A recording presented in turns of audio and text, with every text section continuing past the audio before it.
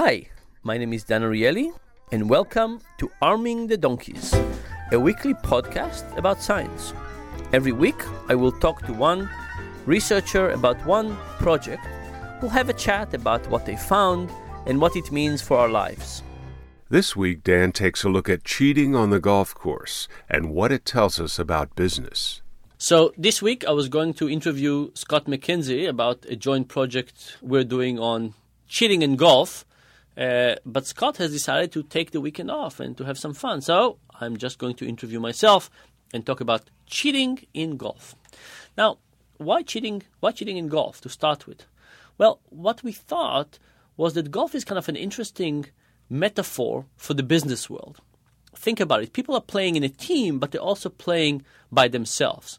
And when they take different actions, actually nobody can see what they're doing, a little bit like in business. You know, from time to time you can monitor what somebody is doing, but if they push the ball a little or change a few numbers here and there, nobody can really see. So it's very individualized while within a team, and it's also something that is very common in the business world. So many business people play golf. Who knows why, but still.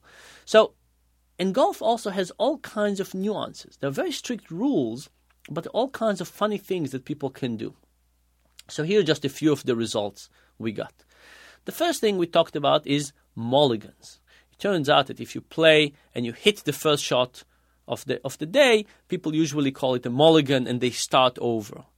But if you miss the shot from the tee on the 9th hole, for example, people have a very hard time not counting it because they can't keep the illusion that they're restarting the game. So somehow it seems very important to be able to restart the game for this illusion that people are being honest. Another interesting thing is how people are able to move the ball when it's a little obstructed.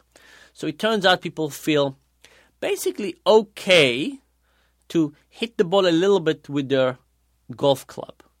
They feel a little bit worse about kicking it with their feet because it's more direct, you're touching it more. And they feel much, much worse about picking it up and moving it directly with their hands. And again, I think the idea is that as we have something that is less direct, that is more has more steps between us and the ball, people feel more comfortable cheating. And finally, we also asked the question of when would people cheat more? When they play against a friend, their boss, or a client. And it turns out that people are the most honest when they play with the boss, least honest when they play with friends, and clients are kind of in the middle. People are basically torn between the desire to be honest and the desire to show their clients that they're actually good in golf. It also turns out that people think that they cheat much less than other people, by about 5 times more. That's not a big surprise. And finally, when we finished getting all these results about what people were cheating in and not cheating in, we asked them what industry they were from. In total, we had about 15,000 people, so we had a good coverage of responses for this survey. And it turns out that one of the most cheating industries were advertising.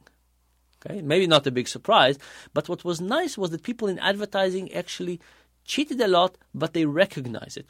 When we asked them how much are people in your industry cheating, people in advertising basically said, we're cheating and we know it. Another interesting industry was law enforcement. Those people cheat more than average, but they actually don't think that they cheat at all. This has been Arming the Donkeys, a weekly podcast with Dan Ariely of Duke University. Dan's latest book is The Honest Truth About Dishonesty. Learn more about dishonesty, irrationality, and other human quirks at danariely.com.